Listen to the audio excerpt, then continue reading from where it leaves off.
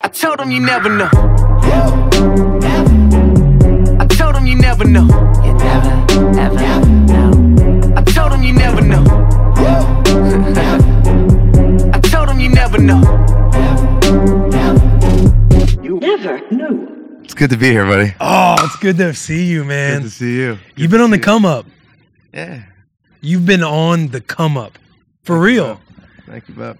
Yeah, we since I saw you last, what was that? We were just about to head out on tour, I believe, right? Yeah, you brought Skis.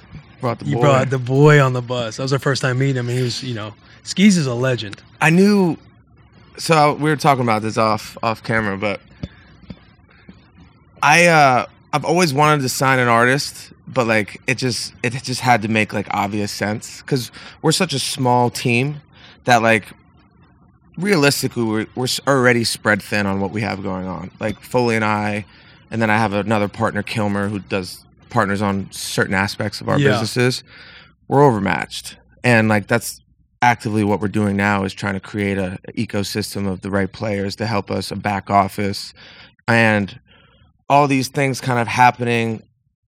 I just knew Skis didn't even really want to be an artist. You know what I mean? Like, yeah. Well, you need somebody too that just, since you have like a thin team, like you need somebody that's really just going to embrace whatever their shtick is. Right. Like and do their own thing and be like, okay, if you guys aren't giving me this, not that they're seeking attention or help from somebody, but like, right. oh, I can rock in the same vibe with you guys. Yeah, and just like the whole vibe of like, I want to help people, and I think what we've built is really cool and niche and can really be helpful to somebody. Like Skis, I just don't think, well, maybe someone would have, but I just was around him. I was like, what better guy to help out, plug into what we have.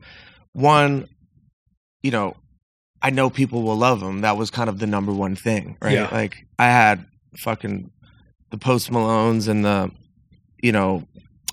fucking, 5-star athlete Baker Mayfields. And then the really, the 50-year-old business guys coming around the house and they're like, yo, where's Skis at? You know what I mean? Like everyone like gravitates towards him, which is, for me, I know just from what I've learned through my journey is that like, it's kind of segueing nicely off the Bert Kreischer thing you just talked about being a fan of somebody. Yeah. You need, in a day and age where music and artists are so plentiful and there's kids in their dorm, there's kids in their rooms making amazing music. Everyone can do it. Like you need somebody, that artist needs to be somebody that people truly care about and are invested in as a person. And they're rooting to like the music. They're trying, they want to. When you play a Skis song, you're like, you really want to love it. Yeah, you know no what I mean? doubt, yes. So that was like number one. And then also just like, he's a 5-tool player. Like he brought him on Bussin'. People loved him. You guys loved him. You guys. We never met him. You had never met him, and then 2 weeks later, like he's at tight end U with you having a day. Like I'm not even there. You know what I mean? Like that's how he can.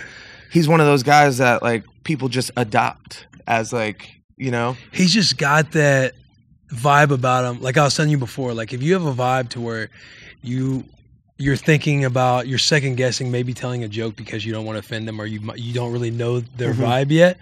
Skis, you already know when he walks into a room. Yeah, like you can have the most fun. Yeah, next to him, laughing at him, with him, whatever the case may be. He's gonna pop back at you. Yeah, like, he's just got it. He's witty. He's got like the gift of gab in the social world. Mm-hmm. And when you make fun of yourself, people don't want to make fun of you. Yeah, or like when they do, they know like you take a joke. Right, up. like seriously though, they're not like, this guy's a fucking loser. You know what I mean? Like they'll say they'll say it to you, like, right. and it's an endearing thing. So that was why Skis was so obvious and like really obvious to us because we were around him so much, and I just knew it would work. And dude, you should have seen like Skis is like a fucking rock star on the on the tour. We played 30 shows. Like I knew for a fact, even with a small amount of work out, like we had only, we hustled to get some music out. Yeah. I knew that he had never performed. Remember, you guys were like, sing. Yeah. You know what I mean? Like he dropped it though. What was it? Drops of Jupiter? Yeah. Yeah, and then we'll cross cut to like, we'll make that clip and then cross cut it to like him crushing that in front of like 5,000 people because he really I just knew he could do it because I saw him put on that hat and entertain people at my house all the time. Yeah. So, you know, he was nervous. He was more nervous than I was. I just knew he could. Obviously, it makes sense he's more nervous. But, like, he didn't really know what it was going to be, but he just went out there and was himself, and he did really well. Is it true that he's on, like, you have him reeled in, like Coach Mike now? Yeah. He says he's only drinking on weekends now.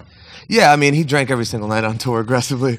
He has, you know, he's young, but he ripping darts. Yeah, which is funny. He's smoking a pack a day.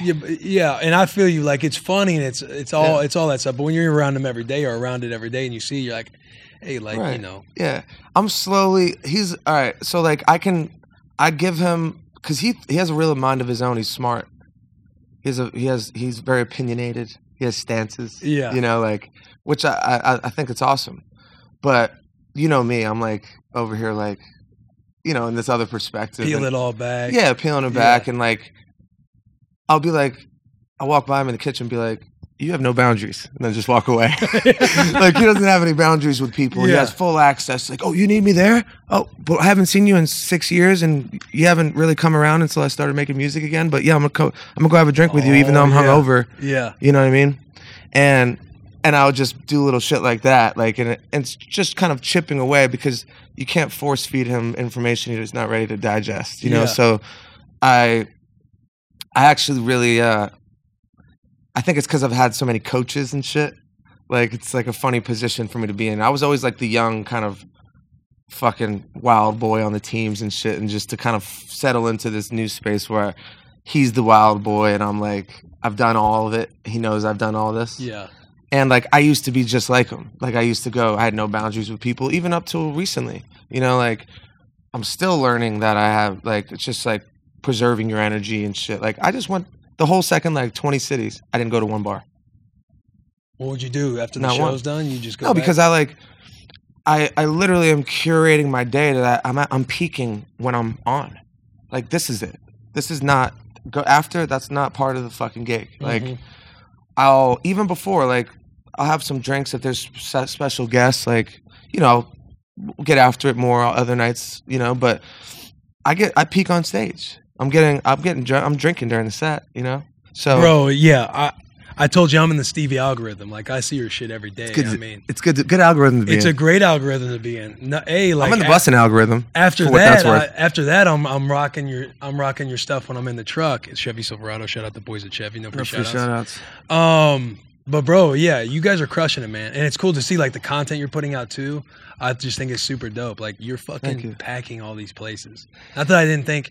It's just like it's like witnessing it. Yeah, you know what I mean? Because you kind of, I think you got like privy to it while we were in this limbo of like COVID, and I did the change from Mike Stud to Mike. It's around when we met. I started coming around Nashville, and you know, I think we're just all in that kind of camaraderie vibe of like this Nashville gang and we're buddies. Absolutely. But like, it's another thing to have a buddy and then you like their fucking music and shit. And that just makes it doper, you know? Yeah, because the only thing I think like, people would talk about the Mike Stud version of you. Yeah. Where you had all your old music and the parties and the what you would do at all your concerts and shows and everything like that. But I want to say it was the COVID stuff when I first like saw some of your content because you were holding that beer pong tournament, I believe. The Bellina Cup. When you're the Bellina Cup. Put the ball in a cup. Yeah. You know and you're doing those post game interviews and stuff. But yeah, man, it's just cool to see. Yeah, it's thank cool you, to buddy. see. It seems like you guys are doing fucking awesome. We you know, it's been such a build that it's interesting. Like I dreamed about the tour that I just had for a while. You know, like it was a dream of mine, and we toured so much. And I remember, you know, just like walking by the A room. Like a lot of these venues will have a big room and then a sister room, and like we'd be playing the sister room, and the sister room would be crazy. Like our fans were nuts. Just be like walking by, looking in there, and just being like, you know, I'd really love to be able to. I'd love to be on a fucking tour. Imagine just lines around the block and I just got this tatted on me. It's very light and faint, but it says imagine. And a lot of them are light and faint. Yeah, this one's extremely faint, but it says imagine there. And it's just like imagining, I spent a lot of time imagining what's happening now. So just the importance of imagination and it's, you know, it's a form of manifestation, really. Just like truly imagining things, and this was all. Any great idea was an idea first in somebody's head, you know. Yeah. This microphone we're holding, like everything was somebody's crazy idea that, you know, and so it's dope. It's interesting. I'm just in this space where like the law of detachment, like it's detaching from the results, and then you get the results you wanted. Yeah. So like as soon as I stopped caring about like what it was going to be, it became what I wanted it to be. And it's not to take any fire out of that, like saying it's not as special as I thought it was going to be. I just feel like this was earned, and like this, yeah, of course. You know what I mean? Yeah, Like, we were actually we were having a little bussin' squad meeting earlier, but it like doesn't take fire away from you not wanting certain results, but I guess detaching from the expectation of it. Like it's like learn how to separate the vehicle from the result. You separate fully from the result, and you're just working on the vehicle because you love being in your craft. Like it's not like let's try less in every facet of life. Right. Like you're just kind of like let go of thinking about Right. attaching to some like we have to do this or we're a failure. I mean, it's very cliche, like people say it, but man, the process is like what it has to be about. You know, that's actually the whole, like the journey is the destination. That whole thing, it's just so valid. You know what I mean? Oh, that's real. It's so valid. People And might go, it's, what and a it's- cliche, but that's the truth. Yeah, like there's a reason things are cliche. I've learned that. Life's a cliche. Yeah, like a lot of the things Put that in your next song. Go ahead. life's a cliche.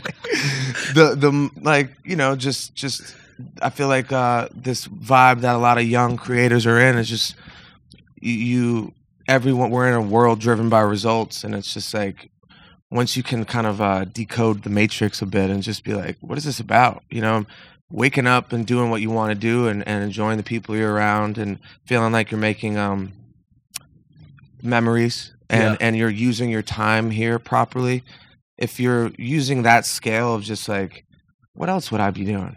What else would I want to be doing? Yeah. You know, and then as soon as you ask yourself that and you have a different answer, then you go do that. Right. You know what I mean? So Yeah. for me, you know, like I was on the bus talking about, like, I don't know, I might retire in 2 years. Who knows? And I'm just starting to really ascend. Right. But like, I love the idea of like not knowing anything. You know, that's Do why. you still have that, I'll say, stance? I guess what it really truly is like, Because also before, like when we had that interview on the bus, phenomenal interview of all the Stevies out there, go check it out if you already haven't. yeah, for sure.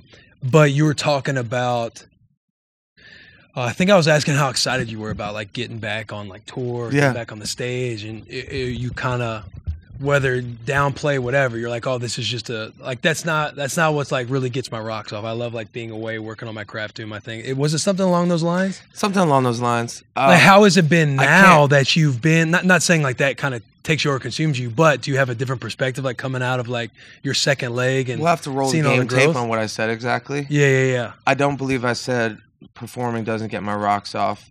I think I was. I think that's exactly what you said. Really? I'm just kidding. Yeah, I don't think so.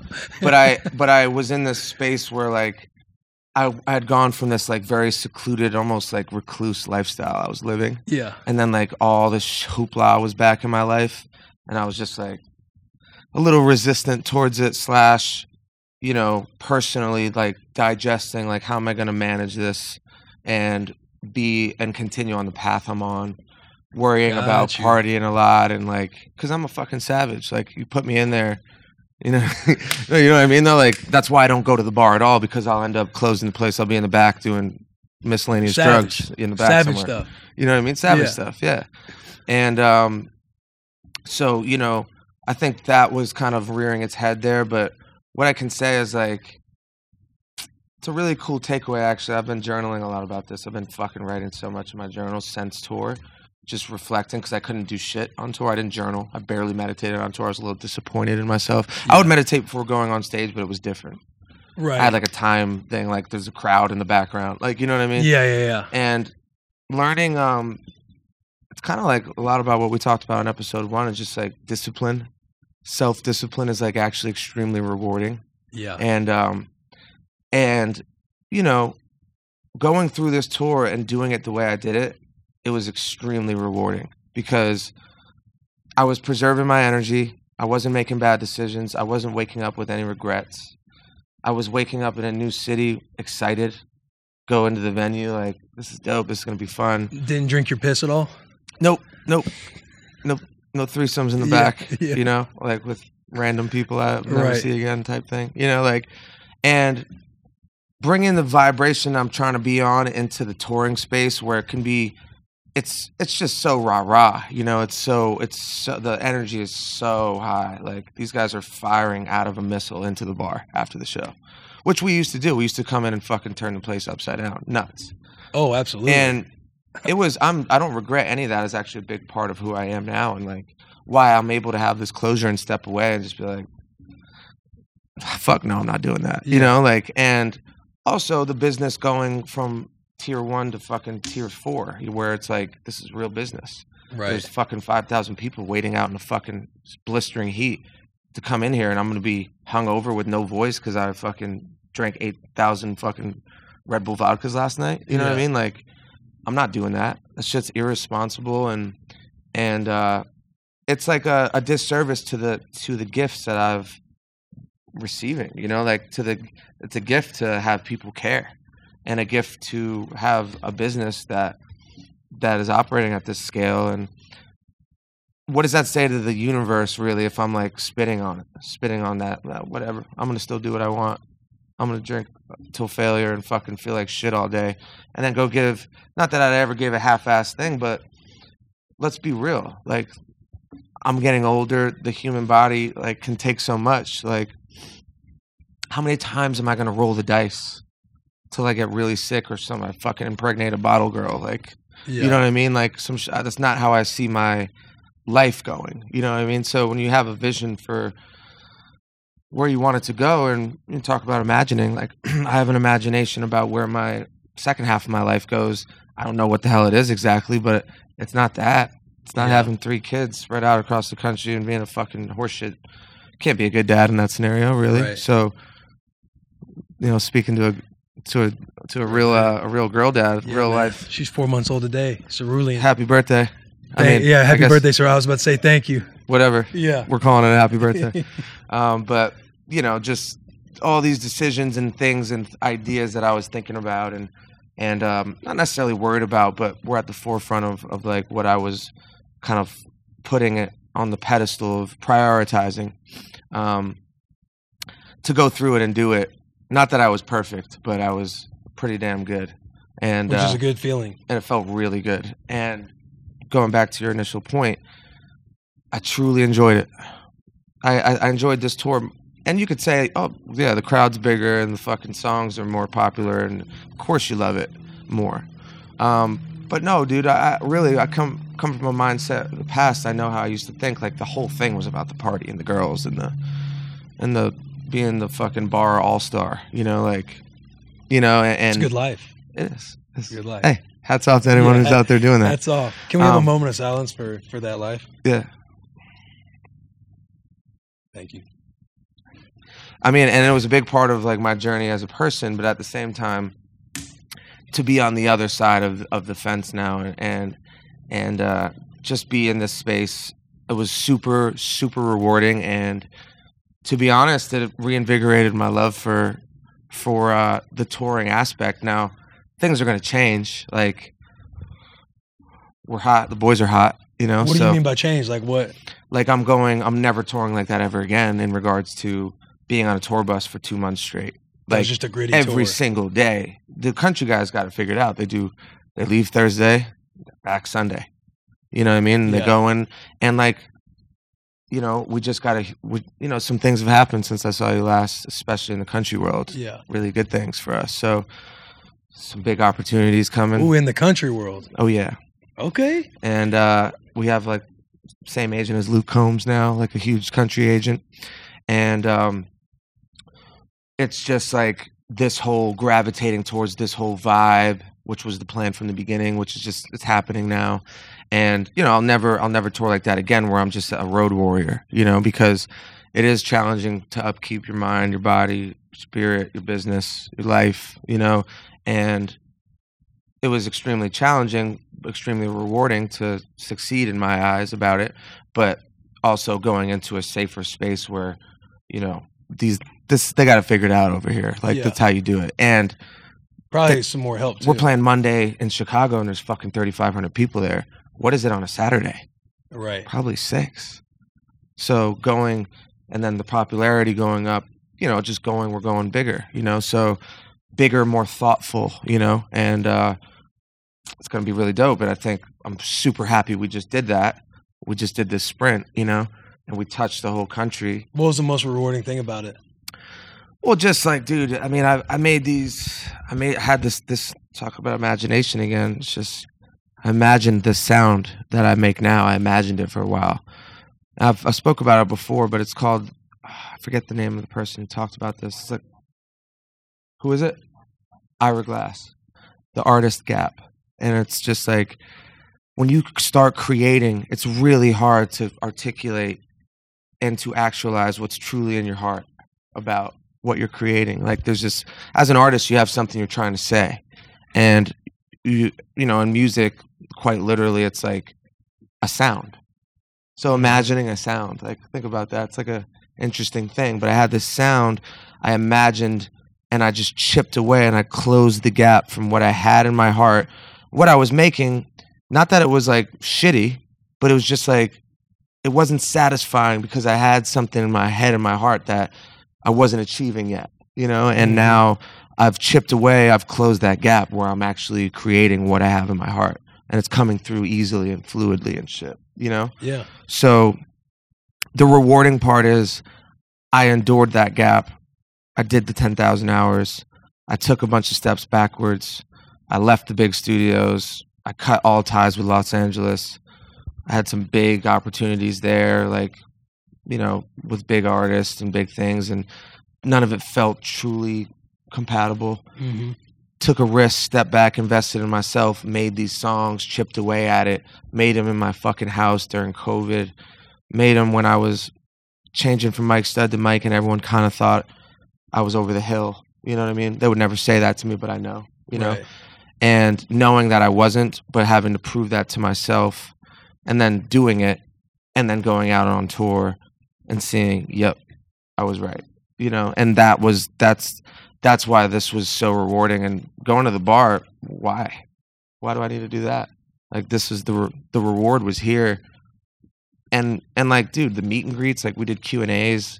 We had this, I was super present for it. Like, it was like a live podcast, you know? But I was just super present. I was not hungover. I was not wishing this would be over, you know, like, so that was all just, the whole thing was rewarding in that sense, you know what I mean? And, you know, you have an idea, and then when you actualize it, and then, like, it comes to fruition, and people enjoy it the way you hoped they would, that's the reward as an artist, you know? Yeah, that's awesome, bro. Yeah. That's awesome. Yeah, and you know, like, Will's trying to chip away at me to become a fan of things.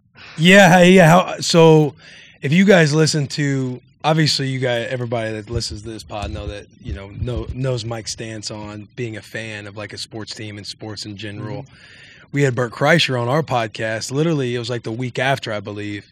And we were explaining to Bert. Bert was talking about being fans of people and how it kind of brings you into their world. And he loves how athletes and people are open with their life because it shows like a relatability to that person. You're like, oh, I want to root for that person, not because of the colors or nothing else, but I'm invested in that person. And then we transitioned to being a fan of a sports team because we referred to you as Mike Stud. We had on Mike Stud the week before. I know you don't go by Mike Stud anymore. Unbelievable. And because we were like, Taylor says Mike was more on the wave of Live Your Own Life. Right. That was shortly after the Baker Mayfield stuff came out too. I was a little fired up. You were a little fired up from it. But watching that clip on Bert, the way he explains, where else do you go, oh, fuck yeah. Great point. That was a great point. Yeah, great point. And where are you going to be week 1? I'm going to be in Carolina watching Baker play Cleveland. Yeah. You're probably going to be a fan. You're probably going to be pumping that fist. Let me I have a point to make here. Okay. I'm a big fan of my buddies. Like, I'll say, like, when they're playing, I'll tap in. Like, I'm super fired up when I see them do well, and like, I'll have that. Fuck yeah. Playoff Willie. Yeah, I'll have that. Playoff Willie's yeah, on, of he's on course. the gridiron again. Even just like what we're talking about with skis and like what it means to be like a fan of somebody. You have to care about them, and like that's what he was kind of circling around. Was just like, there's a lot of people that feels good to have something to care about, and I totally get that. I'm more speaking to like the delusional sports fan that like is attacking athletes as they're not human, and like telling them, fuck absolutely. you, I'm a Carolina Panther fan, fuck you, you didn't, perform for us, you shouldn't, why are you on vacation with your wife? Like, get in the fucking gym. Or their entire identity is wrapped up in that team. That's how their energy flows throughout the entire week. And like, look, everyone is different, I have a different life. Like, I have a kind of outlier life. Like, so what would I be saying if I was just, worked around the corner and I married my high school sweetheart and I wasn't necessarily like on this personal mission I'm on, like I've been given the gift of being a pondering man. Like I'm a thoughtful man and I came from a place of not being one, so, but it's a gift. Like being an artistic person, right?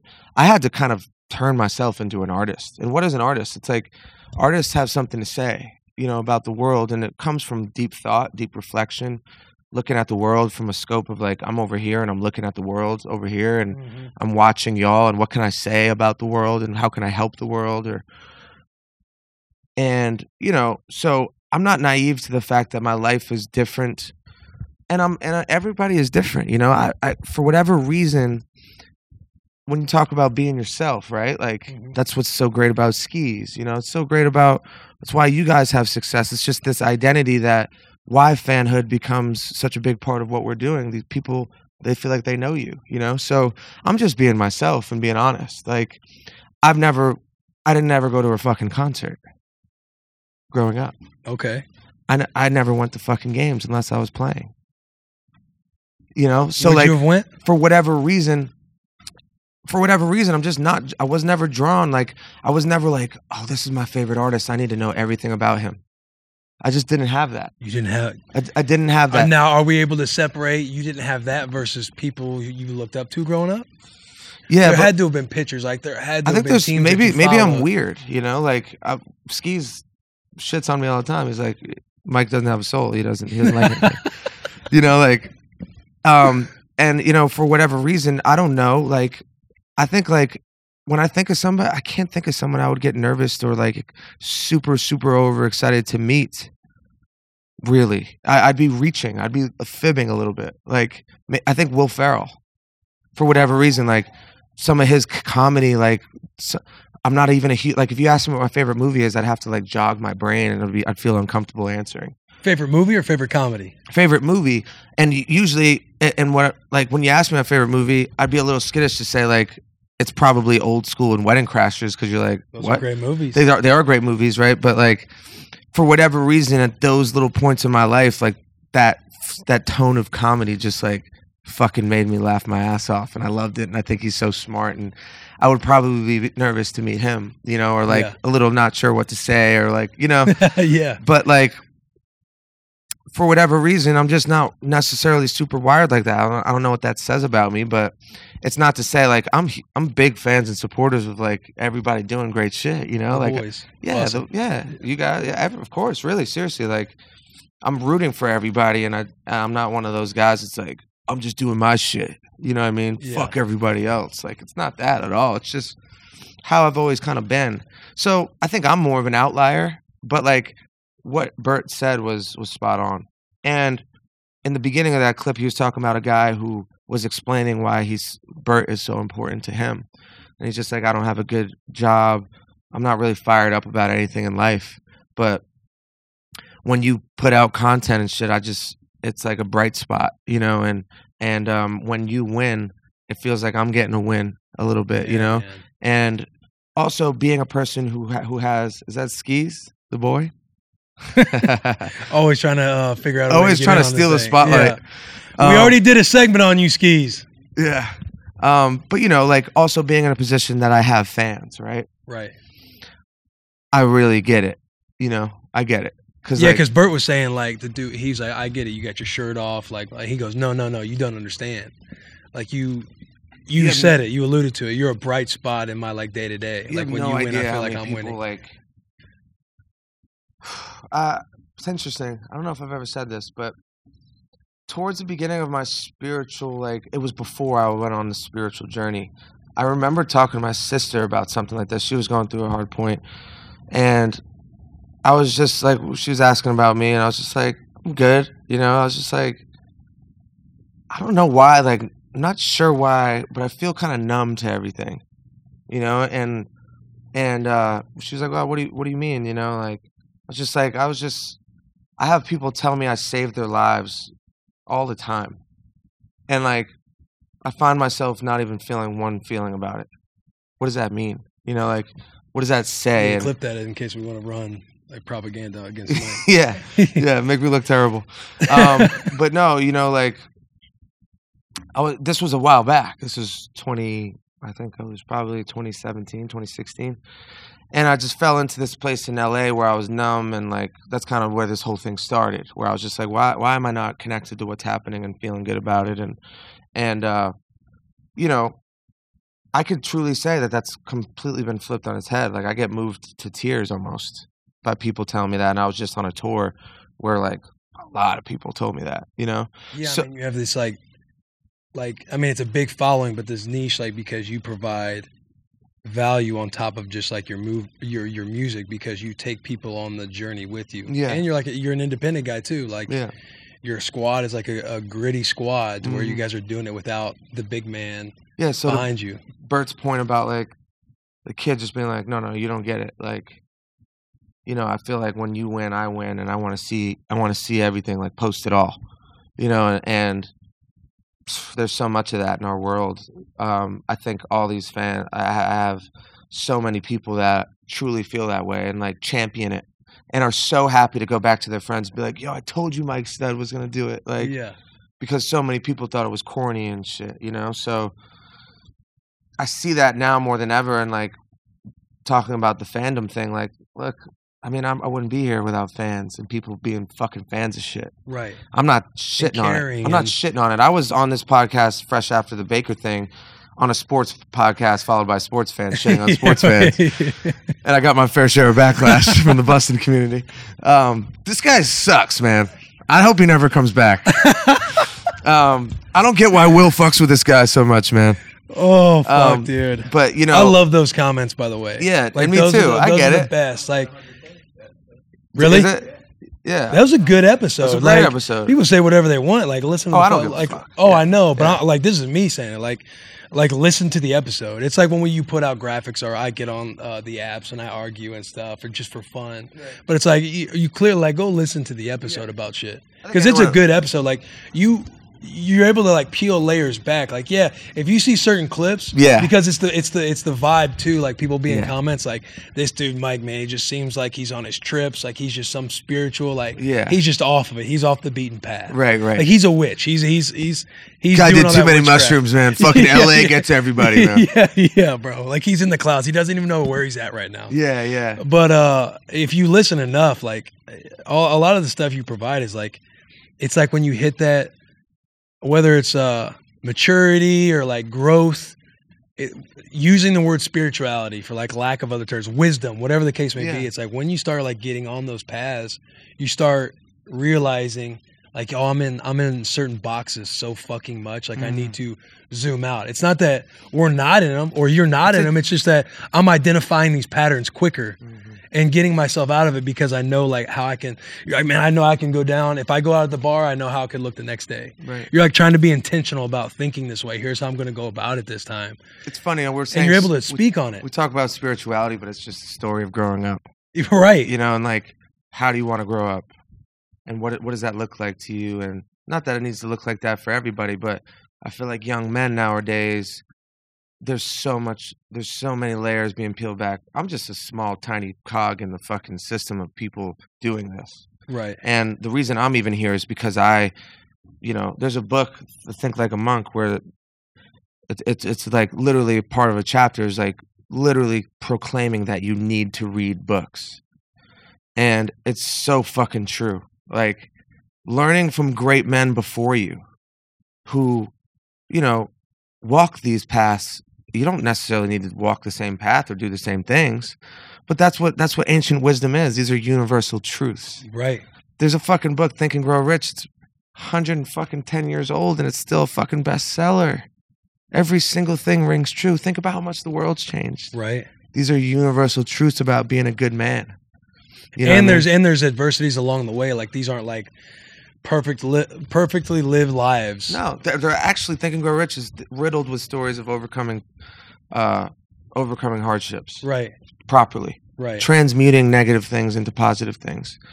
And I had this conversation with my boy Blue about like trauma. Like, we have this thing called, like, I call it like what we talk about with Skis or Ernest or like even myself or you, like the it factor. I call it the sauce. Like, it's not sauce sold separately. It's like the wings are tossed in it. Yeah. You know what I mean? Like, it's what you got, and it's what's in you. And I think trauma is a gift.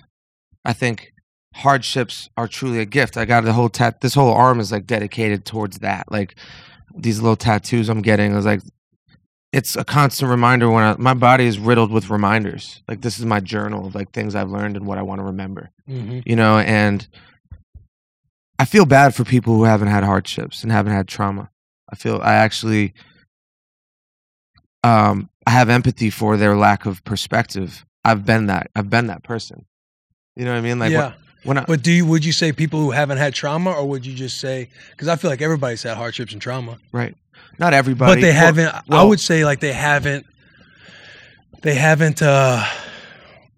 took a dive into that scarring or into that trauma to actually learn about themselves. They've repressed it. They take their trauma and use it to project whatever they're feeling to try and pull others down. 1,000,000%. Just had a podcast with my buddy John Kilmer, who's in my group, and he's a co-host on YNK podcast, and he's going through his first traumatic experience.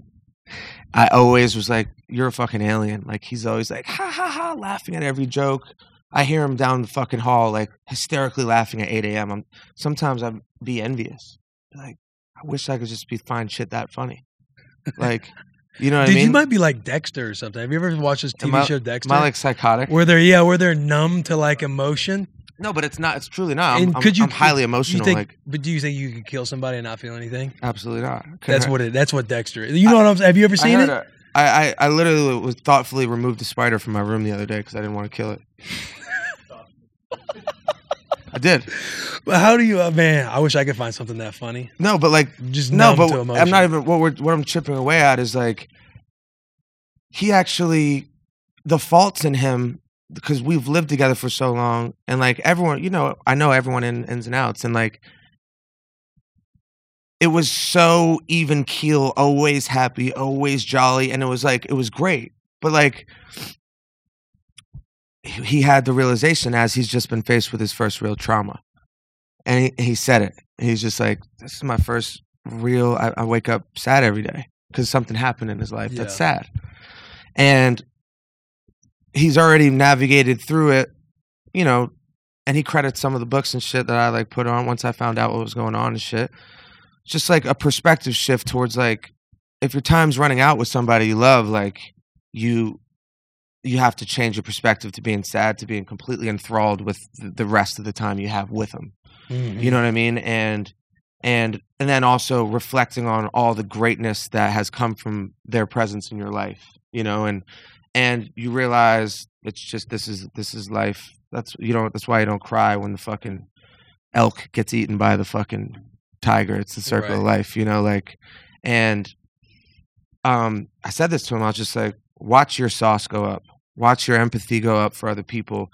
You'll never mistreat another woman the way maybe you had in the past, because you realize what that fucking feeling is. You've experienced the feeling of being so goddamn sad by a reality, whatever it may be, something that happened. Mm-hmm. Like, I'll never fucking cheat on a girl ever again, because of the fucking pain that I've felt and whatever different, not even connected to what a girl has done to me, although I've had that too. Mm-hmm. I used to be that guy, like, couldn't tie me down, like, didn't really care. Like, no, you know, I just had this mission and like, and I'm in a long distance relationship right now with somebody who it's crazy. You know, it's a crazy, I couldn't even talk about it on the podcast. It's just such an extreme situation, but like an extreme long distance relationship. Yeah. For like a lot of different reasons. Like, Have you seen her in person? Like we only on FaceTime. We talking about an actual. Only so you've confirmed her identity. Yeah. You're not. My boy's not getting catfished out there. No. Good deal. No, I put that was like one of the first things I did. You know, yeah. But it was also just like this realization about, you know, going back to the John thing, just like the traumas and the hardships are just fucking where you get all your sauce, because you persevere it, you overcome. And then you walk forward a better man. You walk forward being better for it, and you won't mistreat people the same, and you'll have compassion for the guy on the street corner that maybe his fucking wife got hit by a car and he lost all of his fucking marbles after that. Mm-hmm. You know what I mean? Like maybe your whole shift. Like I know my shift. I used to be a fucking hard ass. Like someone said something to me, I wanted to fight him. Now I'm like, they're probably going through it. You know, like who knows what the hell he went through to be that mad at me. You know, so I ain't tripping about it. You know what I mean? And like these are all things that I think happen from negativity, you know, air quote, negative things happening, because there's no such thing, you know. There's no such thing as a negative thing happening if you can really truly buy into it. Now look, you could say, hey man, my fucking 2-year-old, like my 2-year-old daughter got sick and died. Like how is that not negative, right? Now look, that's an extreme thing. Like, but here's a really spiritual take on it, right? Yeah. Our human mind thinks it's negative, with our very limited human mind of like, this is all we have, life. What's better than being alive here? How do you know that the fucking next thing isn't way better? How do you know she's not walking amongst us already? But we have clarity that we do know right now is the only thing we have. Right. But I don't live in that. That's, you know what I mean? Like it's a decision to just it's a decision, right? And it's tough. It's just, this is just a mechanism to navigate negative times. Mm-hmm. Oh, so you want to subscribe to, it's the worst thing ever, even though you don't know? Why are you choosing? If you don't know it's the worst thing ever, because can you agree that no one knows what happens next? Correct. You never know. We're on the You Never Know podcast. Yeah, that's true. You never know. Even though I feel like we're at Bussin' headquarters. Yeah, we are at Bussin' headquarters. But Shout out to the Bussin' We don't know team. what's going to happen next. Everyone here can agree that the only thing we know is that we do not know what happens next. So you're telling me you'd rather choose to have an outlook that this is it, and when something bad happens and somebody leaves, you're just going to choose to poison the rest of your experience here? You know what I mean? It's not to say you don't mourn things and you don't, but like the idea is that the mourning process, maybe that experience, who knows what the hell is that? All I'm saying is on a higher level, we're having a human experience. We're tiny cogs in this whole perfect thing that's happening. Yeah. Nature, life, earth. You know what I mean? Like we're spinning on a rock. You know what I mean? Like, absolutely.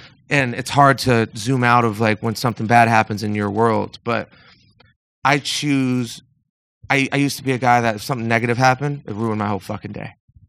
Could ruin Very reactive. Very reactive. Yeah. And I had an awakening like, no, I'm not.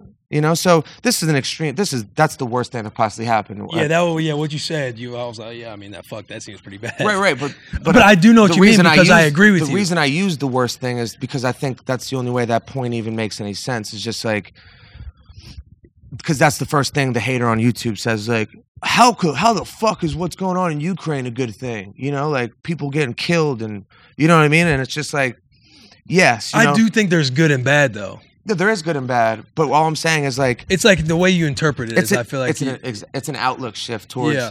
I'm gonna go with whatever happens is meant to be happening, and all I can do is manage what's happening here. So now that bad shit happened. How can I walk forward, become better?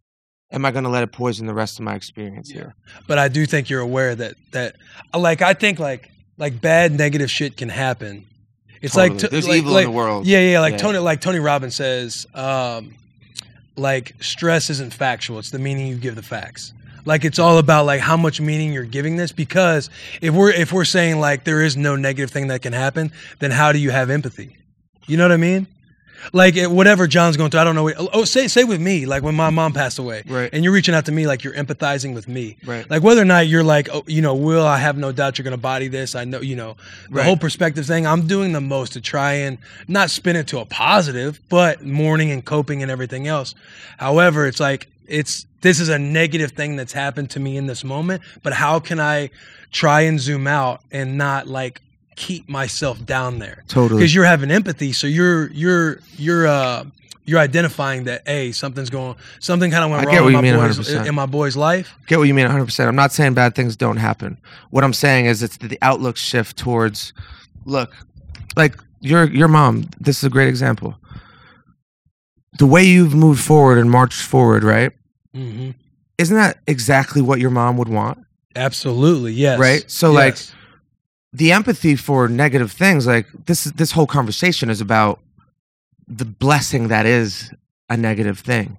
This whole thing is what I'm trying to say is, like, you're actually better. You're a better person for going through it and championing it and winning. And yes, you wish your mom could live forever. But did you know we're all going to die alone. Mm-hmm. We come in, you know what I mean? Like, we're all going to die. So with ourselves. So it fucking sucks when it happens, right? I'm not saying it doesn't suck. And I'm not saying you're not supposed to mourn it. I'm saying that mourning process becomes even more fruitful when you understand that, like, look, I don't know what happens next. I'm not going to sit here and say this was the worst thing that could possibly happen. Who knows? She might be right here in this fucking room. Like, you never know. You never know. That's the beautiful thing. That's what I'm betting on. That's what I'm going to go with. And this is just a choice. It's a personal choice.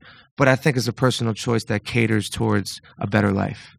You know what I mean? Yeah, no, I agree with you. And I think all that stuff that we're pulling from is like those are like the philosophies or the wisdom that you read into to kind of help equip you. Because a lot of people, they're like people aren't equipped with that kind of stuff yet. Totally. They don't understand because obviously in the world we're at such a surface level. Right. We're fucking going down. We're getting all the but that's fine comments though. now. But We're up there. Yeah, this is and I all love it. And that's cool. Like, yeah. But this is what I'm talking about, the gift of being like a thinking man. I feel like this is what I'm supposed to do. What am I supposed to do with this time that I have? Like, I don't have a schedule. I've never set an alarm. Like, you know what I mean? Like, I wake up when the fucking sun comes up, hopefully, like, and I fucking go through my day, and a lot of what makes me a better artist or better person or what I do or better human is a lot of reflection on the world and how I'm seeing it and how I think I can make a positive impact and the law of giving and service and being the best I can or using my time the best I can. And it's not fucking off watching movies and shit. Like you got to create your own progress. I'm thinking. Like I'm thinking. But you say you weren't always like that.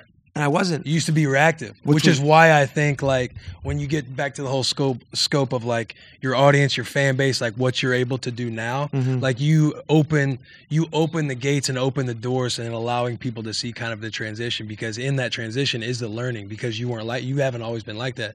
You have the gift now, but you had to identify. And I think that's so important, right? You had to lean into all of your. We talk about the Bustin' fans and like when you see a clip of me and you're like, this guy's, gone. Like. The reason the YNK fans, the reason the Mike fans, they don't have one feeling like that is because they know who I was. They've seen the entire process. They know I'm coming from that perspective. I was the fucking jock. Like, it really just mattered if I was going to get to the big leagues and how many girls, like, was I going to get the hottest girl? Like, pitcher. Was I going to, how many strikeouts was I going to, Yeah. You still got the record, by the way? Yeah. Okay. Always Skis was here for that one clip. Here we go. Here he goes. No, but you get what I'm saying. Like, yeah. That's why it's back to the sauce, where I feel like I have this certain sauce because I've lived on that side of the coin so thoroughly. Like, I was that guy. I would go to every city, ransack the bars, all the girls coming back. What are we doing? Beer pong, put your money on the table. Who fuck, next city, do it again. Be that guy so much in this little fucking egoic, very ego-driven like reality that I had created and what I was living. And what I realized is, dude, I go back to my programming. Like, I have amazing parents, but I grew up in the Northeast in like a very, very middle class situation, and I got kicked out of middle school for fighting. I was fucking 12. Did you win? All of them. But that's what I thought made me dope. Right. So what is that? It's like this meme. It's this selfish environmental programming. Like every person listening, I challenge you to think about, why do you think the way, even down to politics, like, or even down to like outlooks on life. Go all the way. Try to go all the way back to where you think that comes from. Was it your choice when you were 10 and dad was rambling about this and that and racism? Like a lot of these kids, they're grown up to be racist because dad got in a fucking fight with a guy in another race, and you know what? Some bad shit happened, and then he told those stories, and then you kind of grew up and you were like maybe a little scared of him because you heard something horrific happen to somebody you love, and dad could do no wrong to you. You're a kid. Right. But maybe dad was drunk and he was out of pocket. Maybe dad's dad told him some bad shit. This is what the whole self-discovery shit is about, like deprogramming, unlearning. So I realized I had so much unlearning, I actually just did it. And I didn't do it in front of people, but I shared it in reflection. I shared, hey, these are just something to think about. Like I'm not telling you how to live. I'm not telling you to be like me, and maybe it won't even apply to you, but for me, like, fuck, man, my human experience has gone up tenfold. And guess what? All the shit that the kid with the ego wanted, I got now. And it's because I don't have an ego. Yeah, and it's not on a pedestal like it used to be. And it's not defining you. Yeah, and I think, what does that say? When you live right, you're going to get what you want, I think. You know what I mean? Yeah. I think so. Like, now the discipline part of me is coming out when you're like, that's that football. Like, that's true. It's like the whole mantra of like, do less and you end up, or just live right. But what does that look for a lot of people? Don't try, baby. I know you have that don't try tatted. However, I would argue that you do try. Yeah. In different aspects. Like, you realize that, again, you separate the result from like the vehicle because you work on yourself. We've been talking about our back issues. Mm-hmm. You talk about how you're about to go into this this new like nutrition kick. Yeah, this little health vibe that you're about to step into. Yeah. But you're still very intentional in your process. Yeah. Which is where that stuff ends up coming, and then you're kind of just separated from the result of it because ultimately that's not what's defining you. I post stuff like, I don't know if you see sometimes where I'm like, and I'll say like, this is what I mean by don't try, and like there's certain things that come up. It's along the lines of like the law of least effort, where that thing I just said was like, I truly feel like when you're living right, which takes a lot of effort, so you could argue that's trying. Yeah.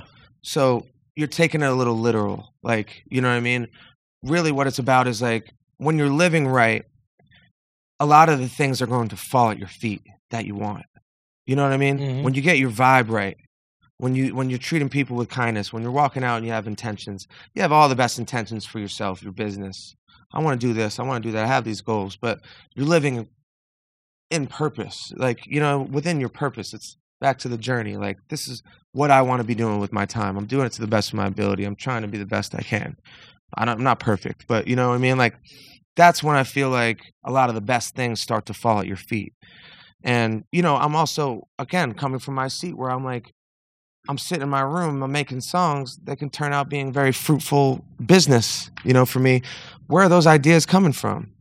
Like, I think it's because I'm like, clearing up my vibe and my frequency, and I'm like I'm open. I'm not worried about a bunch of bullshit, like I'm not worried about what my ego thinks or wants, or at least I'm trying to clear that all the time. Mm-hmm. So I just said the word trying, like there's an aspect of the don't try thing where like it's like talking about manifestation. Manifestation needs action as well.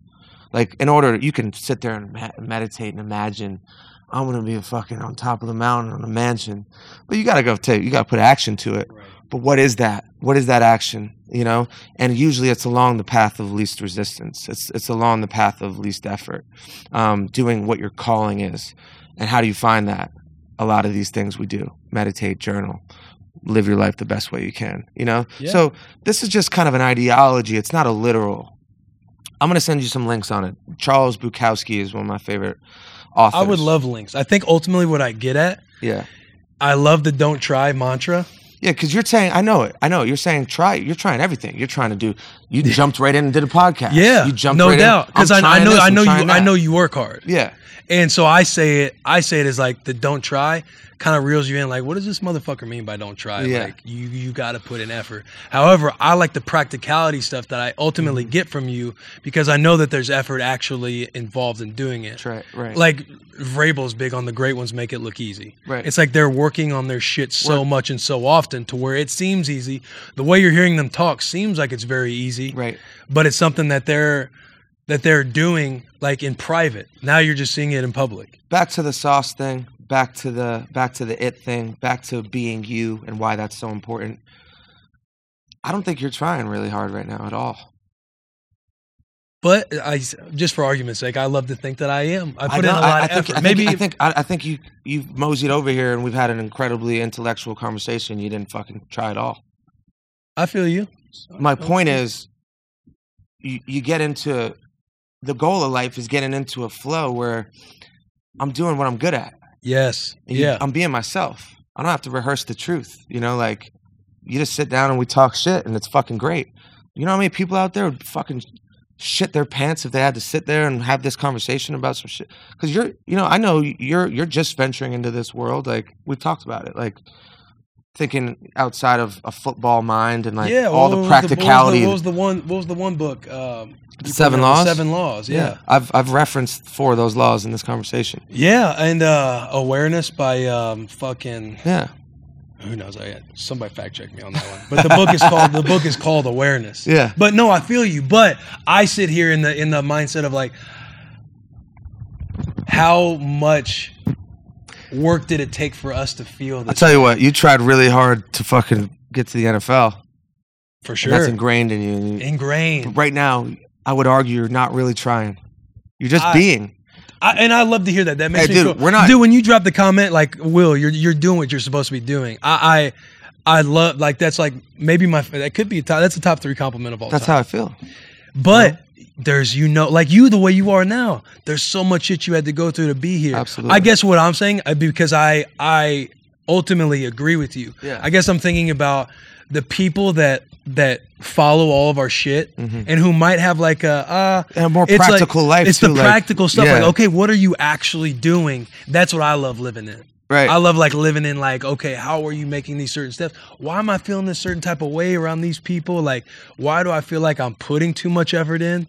But yeah, I feel much better now to where I'm like, okay, I appreciate this applies to relationships. This applies to like friends. Like if you got to try to be comfortable around someone, probably not supposed to be around them. Yeah. When we sit here, like, I feel like we've known each other for 10 years. You walked in, what was it? It was a hug. We chopped it up. How many hours have we really hung out? Maybe Not 6? many, bro. Yeah. 6 to 8? Yeah.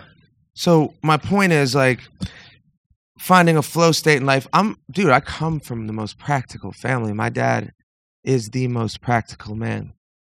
He is the fucking stand-up guy. Like, show up at work every day, gets out of fucking bed at 4:30 a.m. Like, still doing it. I just retired him. Grinder. Hustler and smarter than probably, like, actually had the spiritual phase before I was born and, like, showed me a bunch of books of the same shit I'm reading, like, 30 years ago. Standing the test of time. Yeah, and, like, maybe, like, maybe is a little smarter than like his practical life that he fell into and he led. Like, you know what I mean? Could have been more of a thinking man, but like didn't have the time. Right. You know what I mean?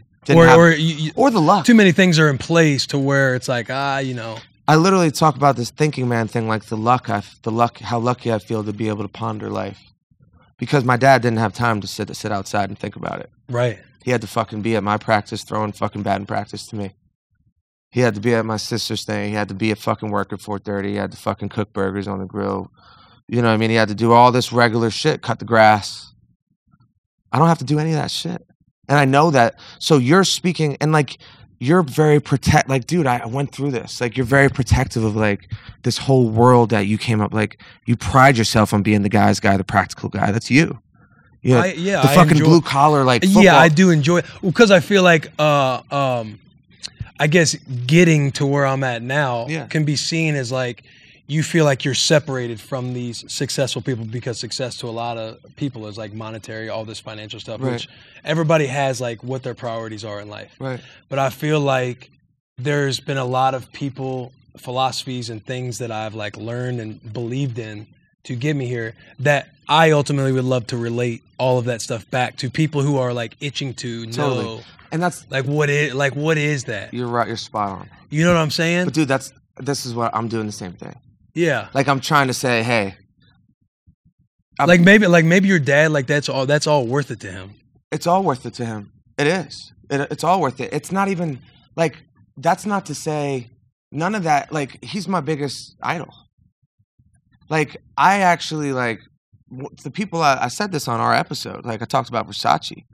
I look up to these guys that like show up and do a bunch of shit that I like. You know, I'm operating over here, and I'm not naive to the fact that I'm operating up here. Like, he's like, oh, we're up here. You know, like, Right. this is where I want to be. You know, like, and that's just because my reality is different. Like, if I had my dad's job, I'd probably be the same guy. You know what I mean? Like, so I talked to Skis about this, and it's just like, as you get to different vantage points, I urge you to accept them. I urge you to be open-minded. There's a quote that's, I'm open to everything, attached to nothing. That's a great quote. And that's mindsets, that's people, that's situations. That's just like, yo, you being the gritty blue-collar guy is literally a huge reason why you even got to a vantage point where maybe you could think about it a little more now. And maybe you're living a little bit less of a fucking practical life, even though you're not. Like, you're you're a fucking dad. You have all these duties. Like, you're not gonna, like, who knows? You know, I don't mow maybe the grass. maybe you could go on. Well, maybe you can go on and make $100 million. Who knows? You might yeah, have. who knows? Yeah. You guys are building something. You have one idea that works. Who knows, right? The possibilities are endless. This is where I'm operating out of. I'm trying to tell the regular person stuck in the matrix that just think about it this way. You know, things could maybe Dude, change. I think we're standing on the same side of the fence, looking up at the stars. We're both ripping a joint next to each other in this scene that I'm painting right now, and we're kind of saying the same thing. We are. Because it's like, are you familiar with Naval Ravikant? Yeah, that's one of my guy. Either you or Brian Peters might have put me on Naval Ravikant. I think it was me. I'm gonna think take it was credit you. for it. The Almanac of Naval Ravikant, Yeah. where he's like, you know, let's get everybody rich first, so they understand that that's not what it is. And I guess it's like operating at the given the practicality stuff of getting to the point to operate at a lens that you're speaking on. Because I do think people ultimately, the majority, just based on like how we've all grown up in the U.S., capitalism, all that stuff, just the environmental structure that we've been around, like getting to that point, so then you can start thinking that way. Because to me, it's hard to just think that way. Absolutely, yeah. Because I think it's hard to a lot of my fans even still like they're coming from even lower isn't the right word, but like right in this fucking I gotta fucking show up I literally have to go to work or I'm not gonna be able to fucking live here. So like, I can't think about this bullshit that you're talking about. You know what I mean? Yeah. So, and I feel like because that person feels that way, so they might look at it like, hey, maybe you just think this way or think different. I'm not saying this. I agree with all of it. But I think it's hard for people to do when their wiring so messed up because they haven't gotten that instantaneous whatever they've declared success in their life. So it's like, to me, it's I hate to say attaining, but getting to whatever that they think is important to them, and then understanding once they have the freedom in their mind to do it. But I feel like you're saying you can have the freedom. The freedom can come first. But I feel like it's easier to say because now you are where you are. I feel that would be the argument.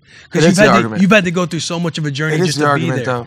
It is the argument. I think what most of what I'm speaking towards is a freedom of thought, free thinking, right? Freedom of outlook, freedom of choices. Look, I know a kid. He worked with me very briefly and then went on. He's doing his own thing.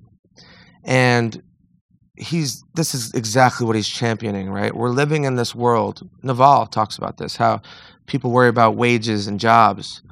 And Naval turns to Rogan and he's like, do you know how many fucking hundreds of thousands of jobs have been invented in the last fucking 4 years with the internet? So jobs will keep recreating as the world changes. It's not like all the factories are gone. We're not going to have any jobs in America. It's actually, we're living in a world of crazy fire spreading opportunity. Changing your mind to say, hey, maybe I don't need that job. Maybe when I come home from work, instead of putting on Netflix, maybe I'm going to learn fucking Amazon algorithms. Working on a skill. Maybe I'm going to fucking go out and, dude, anything. Like, there are so many opportunities, and it's not to fucking put you down if you're not doing it. It's to say, hey, if you have a little fucking gut feeling that's saying, shit, man, I'm not supposed to be doing this, I'm supposed to be doing more. Fucking start thinking about that. Start maybe using your time on earth, trying to fucking maybe chip away at what that may be, what you're supposed to be doing. Mm-hmm. What lights you up? What lights you up? What makes you feel something? Get your rocks off. Yeah, what gets your rocks off? Maybe, you know how many fucking jobs, like it's just, I'm trying to knock down a wall of just thinking the way your parents taught you to think, you know? Yeah. And it's not to say it's wrong, because to your point about my dad, and like, maybe that was exactly what he was supposed to be doing. Maybe it was, and I believe it was, you know, like, but I'm also just saying the world's changing, and there's nothing more important than your intuition. So if you feel nice and comfy at that job around the corner, and you're fucking happy as hell when you get out of work and your wife's waiting there, and you guys, yeah, not everything's perfect, but you feel comfortable and this is a good experience, then fucking hats off. Run it up. Have one vacation a year, go fucking do it. Enjoy it. Go to Sandals Resort. And the thing is, I feel like you can have that same lifestyle and have the thought, like the free thinking. But then you even, like when I say like the freedom can come first, it's just about, it's just like disentangling yourself from like this very entangled world we're in of like, oh my God, did you see what Tucker Carlson said? Oh my God, fuck, how's our, fuck, I can't do this. If you got on those channels, you're already behind.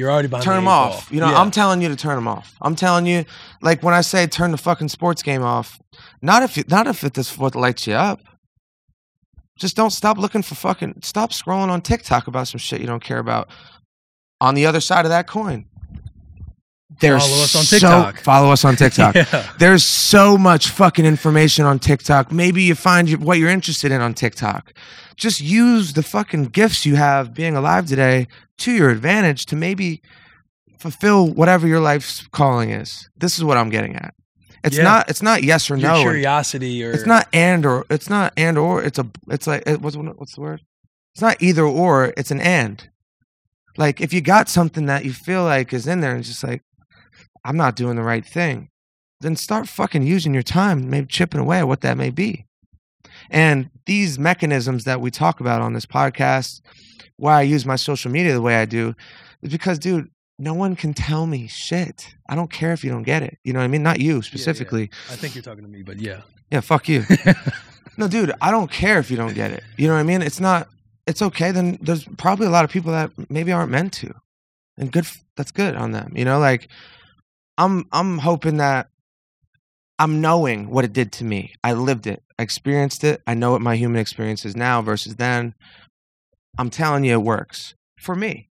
So I'm betting on there's a lot of people that would feel the same. Not only am I betting on it, I'm getting the returns. I'm getting so many fucking messages and fans and people saying, dude, I needed to hear that. You know what I mean? So for me, I'm not looking to be the next spiritual goddamn fucking teacher. Quite the opposite. Like I really probably am going to disappear at some point. I don't know when. Is it going to be within But I'm not going to be years? like, I'm in Costa Rica, come out to my ayahuasca clinic. Like I'm not doing that shit. You know what I mean? Like I'm trying to do it. I won't even say I'm not because you never know. I'm down to change my mind on everything. Yeah. Gary Vee talks about it. It's a gift to be able to change your mind. Yeah. Attached to nothing. Open to everything. I think we're on the same track. Dude, that's a really I good think that's what I like that. I think what I appreciate because yeah. When you say and people get it who write to you and understand it and this and that, like you say that and your boy loves to get attached to the word like you saying like dive into that curiosity and chip away at it. To me, the chipping away part is the part that I like love to dive into because it's like that's the working part. Like you've had to do work. That's the trying that you're like not. That's the trying. Yeah. That's the trying that I'm just like going back and forth. Yeah. But it's the trying like that to me is what is what a lot of people would love to like actually get from it. Right. Because man, he's saying all this and he's like kind of speaking to me, but what do I like? How does that look, or Right. how do I start on that? Because I can't just adopt this method. Now you can, Yeah. but you got to understand that there's going to be some type of process or like work that goes into like diving in that. Because you had to like again, you had to go into your scar, you had to go into your scar, and you had to go into your wiring. You got to like unwire yourself, which takes time. Which Yeah. is a lot of trying. You could argue, you know. Yeah, and So- then you like you're not structuring, but you're trying to be intentional about your this next wave of concerts based on what you experienced the first time, and you kind of alluded to like you're gonna see what happens, but there was like this experience that you're like, I'm not trying to do that same shit. I'm gonna kind of adjust my life this Right. way accordingly, and you reaped a lot of rewards from it. But to me, it's that intentionality that went into it, the actual try part, right. which is what I enjoy. I get it, and it's yeah, like I'm glad we've talked about it because a lot of people ask me like, what do you mean by that? You know, like I fuck with you, I'm a fan, and like I love your outlooks, but like, what does that mean? You know, because I feel like I'm trying really hard, you know, and it's a very, as an artist, this is why I got it tattooed. Charles Bukowski, Charles Bukowski is a generational talent artist, right? Yeah. As an artist, what's better than stimulating this conversation 40 years later? Two young kids. We're not even young, really, but like two young men. We're young. Come on. Yeah, man. we're young. We're Two young men talking about what this means and having a thoughtful conversation about it. Like, it's not to say, hey, this is how you live. Right. Fuck you if you don't. I'm saying the opposite. I'm not even talking from a place like, I hope you guys adopt this. I'm just sharing it, you know what I mean? And like, you said it too, like if you're sitting there and there's something that you feel off about, like dive into that curiosity because the universe is saying something to you that you're maybe not doing what you're supposed to be doing. Yeah. Now, if you are and you enjoy and you have peace, you have happiness, you have all that stuff. I've said this on this podcast, I don't think with you, but I love it. And you could replace the word God with universe. But they say, and you could replace the word prayer with meditation or reflection. But they say prayer is us talking to God. Intuition is God talking back. Mm-hmm. So meditation is us talking to the universe. Intuition is the universe talking back. Yeah. So when you get these gut feelings, I just think they're so important. And that's really what I'm getting to with all this, you know? Yeah. And I do feel like I'm trying a lot less. I feel like I'm working smarter, not harder. I feel like I'm showing up for myself, you know? And I feel like I showed up when it was really hard for a while, when I didn't make a great song every time I went in the studio, you know? But I was called to it. I was called to the studio, you know? And that's what I'm talking about. Yeah, I love all the shit. Like Yeah. I feel it like talking with you anytime I see you, like seeing it on all your social and everything else. I love talking in the weeds of it. Yeah, no, and I Like think when you're like, man, because a lot I of feel people like I don't- didn't have a good song. Like, man, the nervousness and fear that you have of like something that you're doing, artistic or your own art or whatever it is, and like you have this like weird like you want it to be accepted. You know that's not the most important thing, but you sit there and battle with those voices like on your shoulders. Like I love like talking about that shit because you've obviously went through a lot of like digging and learning about yourself to acquire this freedom. And down again, remember when I talked about the conversation with Blue Ups right there about trauma and like hardships and sauce and like that shit in the weeds. Like again, it's like where you get all your sauce. Like you just fucking earned it, proved it to yourself, and like went through hard shit. You know what I mean? Even with your mom, like came out on the other side of it. Like yeah, you have hard days. Yeah, you fucking missed the hell out of her, but you're fucking living the life like the way she would want you to. You know, like that isn't what's better than that. Yeah. You're actually better and cooler, believe it or not, because of that. Because of your sauce went up because you fucking went through some hard shit and you bodied it. You know what I mean? And it doesn't make it any less hard to go through or any less like hard to realize she's not here and you have those moments. But at the same time, dude, like when you have a daughter, what are you going to want for her? You're going to want her to live her best life. No question. You know, and be happy and fulfilled. And like when you're gone, like fucking do shit in your honor and like do the thing that makes her happy. Like, you know, so what else for you to do than that? Right. And you being in the trenches, fucking moping around about her not being here wouldn't be that. It would be, and your vibe would be lower and you wouldn't be you. You wouldn't be, people wouldn't be tuning in as much to like just be around your vibe. Mm-hmm. You know what I mean? So that's kind of the whole point of the whole thing. Like, we've circled around kind of a lot of the same topics today. But I love it though. Like, it's an amazing conversation, yeah. And I think it's really valuable because a lot of people are coming from that seat. Yeah. You know, and I know when I said like, "Oh, nothing bad happens," you're like, "Oh, hold up," you know what I mean? Like, no, honestly, I was thinking of the Tony Robbins quote: "The stress isn't factual; it's the meaning you give the facts." Yeah. And then you mentioned the daughter dying or somebody dying. I was like, oh yeah, I mean that's kind of. Let's get into it. Yeah. I enjoy that stuff because to me, everyone gets to these like gray areas of thought. Yeah. Right. These forks in the road of like taking this road. You posted a graphic the other day, I think, on it, making the hard decisions, easy life, easy decisions, hard life. So you got to make some hard decisions. It's hard to fucking say no to the party when there's a fucking bad bitch there and all your buddies are going and everyone's drinking. And you're the man. Like you're the man. You're the biggest show in town. That's when we talked about what was most rewarding about this tour. Like that's why I felt this self-discipline. Like I felt really good waking up. You know what I mean? Yeah. And what gift? I mean, what's better than feeling good? Isn't this really what we're doing? Right. Why you want to get your back healthy? Why you want to fucking make sure your wife's happy? Because when shit ain't going good, this ain't it. Right. You know what I mean? So what's better than feeling good? And then what it comes down to is like, are you going to make the decisions that ultimately are going to make you feel good long term? Right. Not the immediate gratification of the cheeseburger or the fucking, you know, for us, like fucking the girl that's really easy and hot and wants to do it, you know, and like. I'm the cheeseburger, you guys are the. Yeah. Yeah. Yeah, exactly. We but do love cheeseburgers over here. Yeah. I don't, but I feel you. You know what I mean? And dude, it's not to say I live like a monk by any means. I don't, you know. Could I someday? Who knows? I don't know. You never know. You never know. But yeah, like that's what's been rewarding about it. And shit, man, like changing my mind on things and changing myself.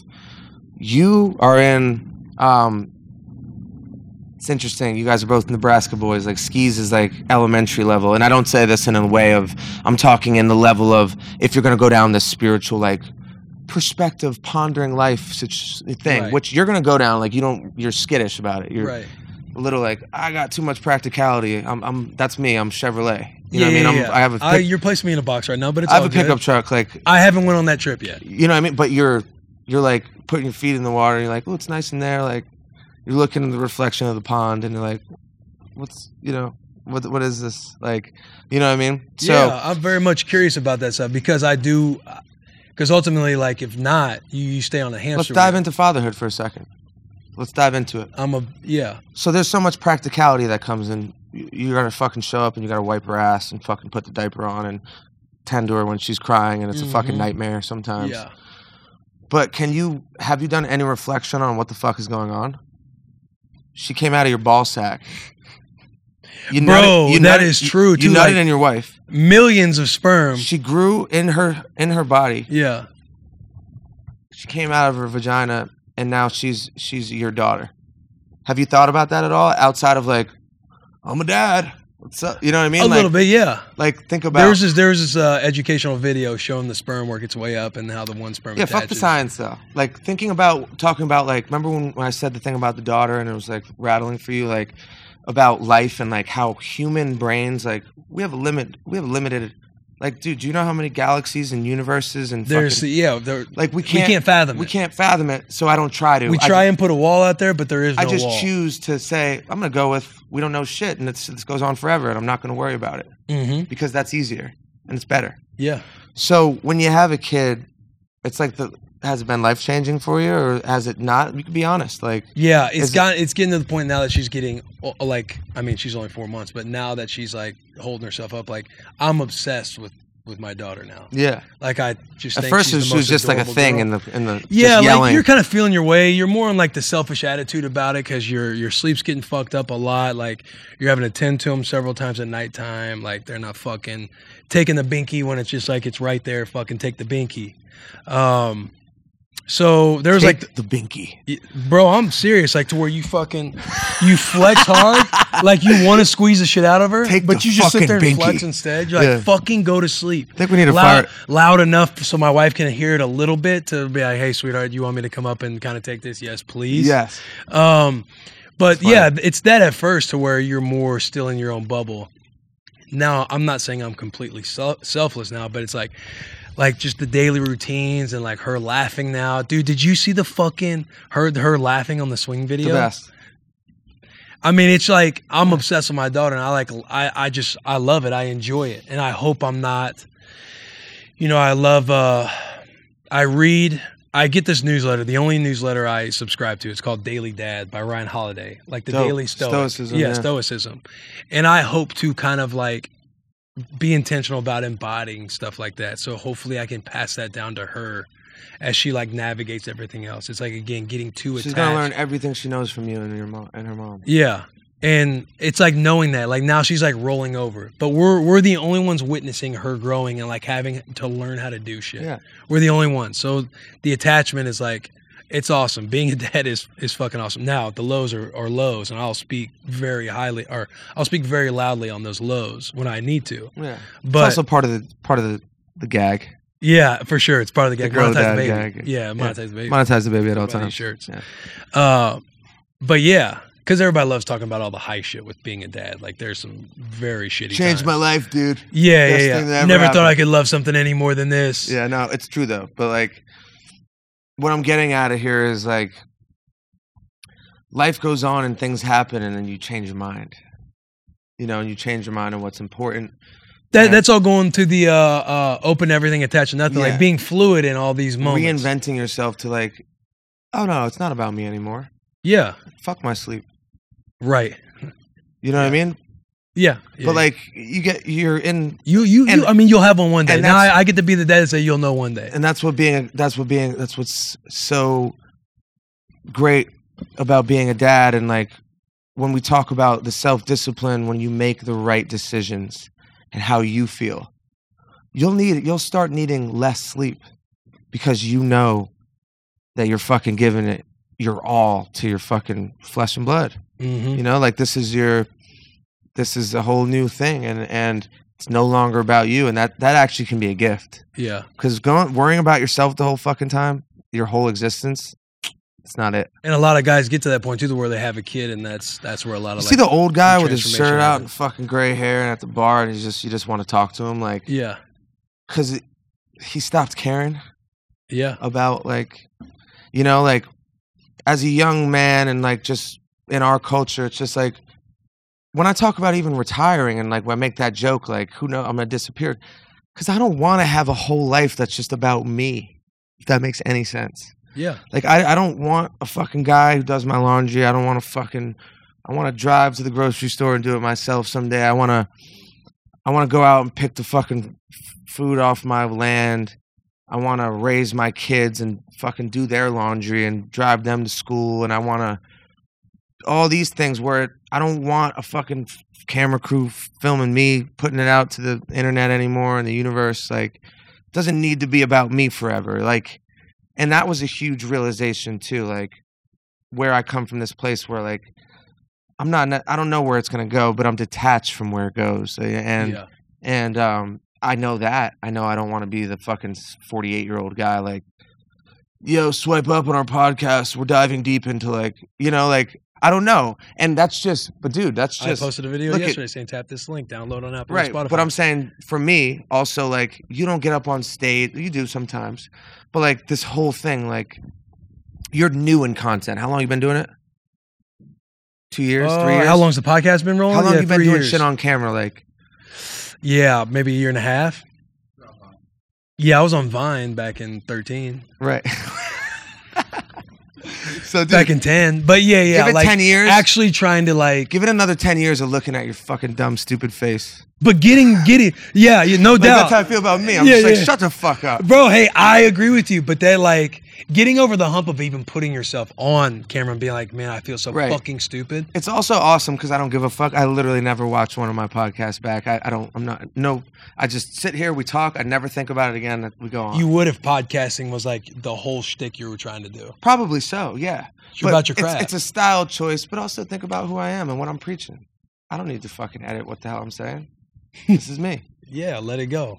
And if it's too rambly for you or too many fucking fragmented thoughts, then it's probably not for you. Yeah. Do you want me to care less? Yeah. Do you want to see another tattoo I have? Yeah. Are you flexing right now? Where are we at? Explain that. Not the words. The Tilt it a skeleton. little bit more. See the skeleton? Who cares? Don't die with your... Music's still in you. These are unrelated. But it makes sense because it's a skeleton. That's my favorite Wayne Dyer quote. Yeah. Where he's just like, it's about what we've been getting at this whole time. Where it's like, if you got a song in there, go fucking sing it. You know what I mean? Yeah. Whatever that is, doesn't have to be music. It's like, oh, you wanna work with animals? Go fucking do it. Right. Volunteer at the place till you get a job, and then make that your fucking job. Yeah. You know what I mean? And this is a skeleton holding up a who cares sign because everything we're caring about when we're alive is really, it's like speaking to the ego-driven, societies of and programming that I felt like as though I had, like the things I thought that really mattered. Mm-hmm. I'm now interested in like when I die, what really matters? When it's that time, when it's my dying days, like what am I gonna really care about? Is it gonna be how many fucking platinum songs I had? No. It's gonna be like what do my friends and family say about me? Pretty much it. Legacy. Yeah. That's we've talked about legacy and like I hate the legacy of like The Rock, like dude, this guy like and get I get we're on the opposite sides of the fence with The Rock. I think we talked about that last time. Yeah, like dude, like you hate The Rock. I don't think The Rock hangs out with his family at all. There's a lot. Yeah. I'm with you. I'm with you on that. What is he living in an alternate universe? No doubt. He travels, I think, with his gym. Like he gets an Iron Paradise set up. He spent more time in Iron Paradise than with his fucking girl, his daughter. Guaranteed. And The Rock's gonna come kick my ass. But like, this isn't. You might be alright. You might have a shot. Undefeated in middle school. You might have a shot. He'll kill me. Maybe I'm wrong, right? But it's just an example of what legacy pisses me off with these people that are really doing shit for their ego. Yeah. My legacy, dude. My daughter's gonna fucking look up one day and see all these fucking plaques on the wall and know that her dad was a fucking hard worker and worked for her. There's validity to some of that. But I think nothing overrides. How many times were you there to fucking hug her when her boyfriend broke up with her? Yeah. That's what I think matters. All my friends. But maybe, not to say that this is The Rock, but maybe it's like it's like Gary Vee talks about work-life balance. There is none. Like find what you love to do and do it. Yeah. Gary Vee is another guy I would love to pick his brain about because Gary Vee is quietly become Skis and I's favorite because everything he does is hilarious. He's not even trying to be funny. Right. He's not trying to be funny. He's so fucking funny and entertaining. Yeah. You have so much fucking time, bro. Like all of his things, like dude, and a lot of his shit like pisses practical people off. Yeah, like a lot of people think it's like overplayed stuff, but he means it, dude, and like he's got gems in there. Yeah. It's like we're slow to say we love Gary Vee, but also dude, I love Gary Vee. Scroll on some Gary Vee late at night. Oh yeah, dive into that shit when you need to get straight and some straightening. You know what I mean? Like, and I would love to pick his brain about it because I think, here's what I know he'll say. He's literally doing what he loves. And it's just who he is, and he's just documenting it. And like, I wonder. I haven't really seen him talk about family and shit, but like, I know he has that. Like for me, the ultimate thing, cherry on top, would be knowing that his family really respects him and has nothing but praise for him. That would be the ultimate. Like, all right, this guy's the fucking shit. Because we have to dive in on him. He is the shit. Like. He is already, and he's putting so much good into the world. I just hope, my hope from where I'm sitting would be he's utilizing that other time, which I bet he does. My bet is yes. My bet is he doesn't watch a fucking TV show. He's like, he's making it happen with his family, and I don't even know what his family dynamic is. So like, I'm speaking out of turn. But like, the idea for me when we talk about legacy is just like, I don't think any of this shit matters, like the plaques on the wall, the trophies in the case, or even just like, I don't think your kid's gonna care if you made $250K this year instead of 100. My mom and dad, I literally grew up in a state of abundance, and we had nothing. My mom and dad were extremely generous. Like, my dad was more practical, like worried about money. My mom was just like, give the kids what they want. Mm-hmm. But who's to say I would be who I am without my mom truly making life feel abundant. I didn't think I didn't need anything. And I had we had a small home and a fucking less than $100,000 household, like 2 9-to-5 working motherfuckers too, like really working their ass off. But I never felt as though I needed anything. Now it speaks to great parenting. When you have great parents, man, it's a blessing. You realize that you get older, But shit, man, like that abundant lifestyle. It like kids don't eat a lot, Like you can teach them, and they'll look around at their friends and they got this and that, and like so Sally has the fucking new iPhone, like. I think you could parent the fuck out of those situations. Hey, like it's not about that, like You're right.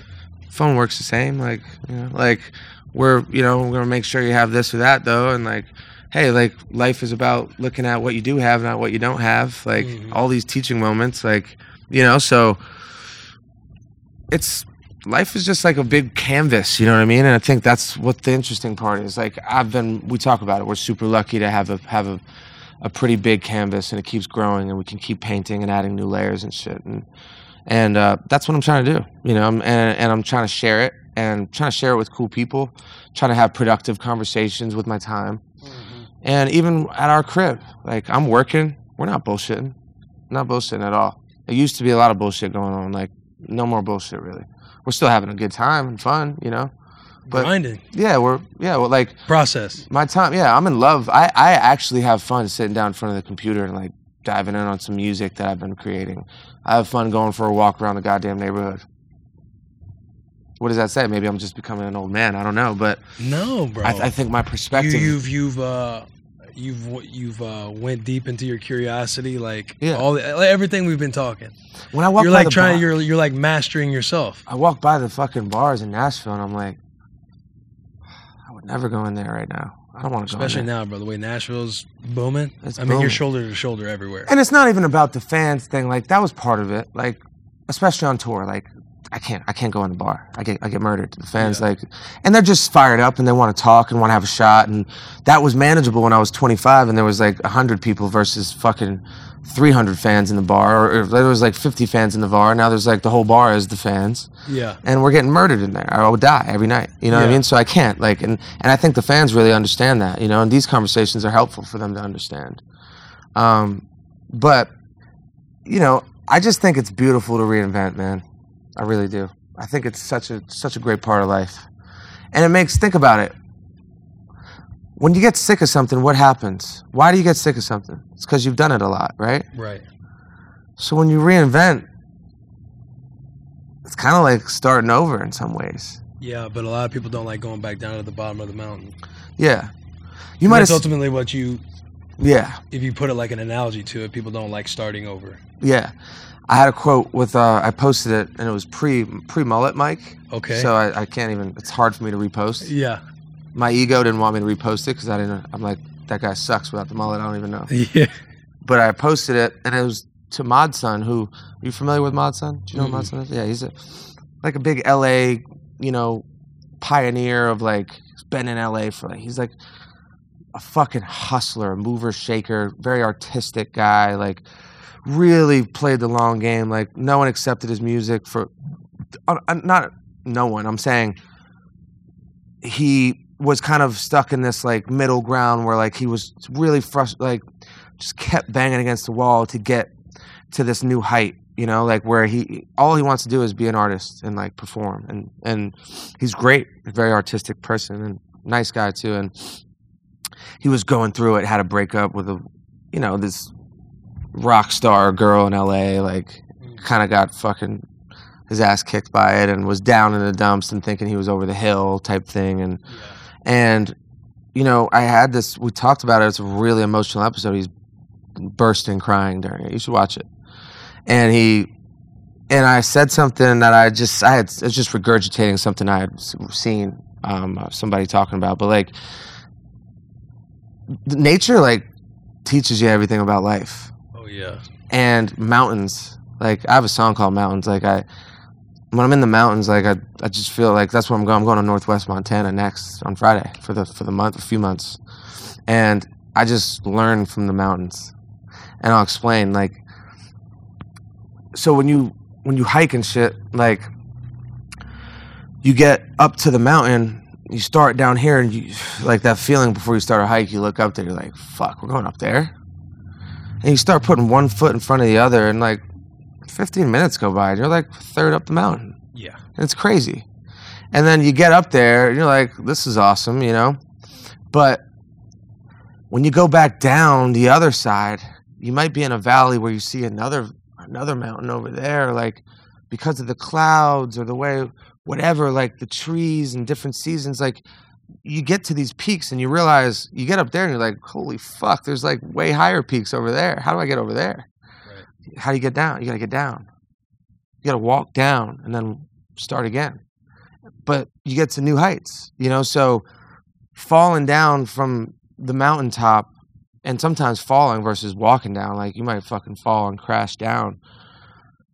Maybe you were so comfortable on that mountain that you thought you were up there at your highest, and like falling down was the only way that you could even see that, damn, there's a whole other path over here. Like, let me follow that path, you know, and then it brought you to this whole other mountain that is just way bigger and better, you know? Right.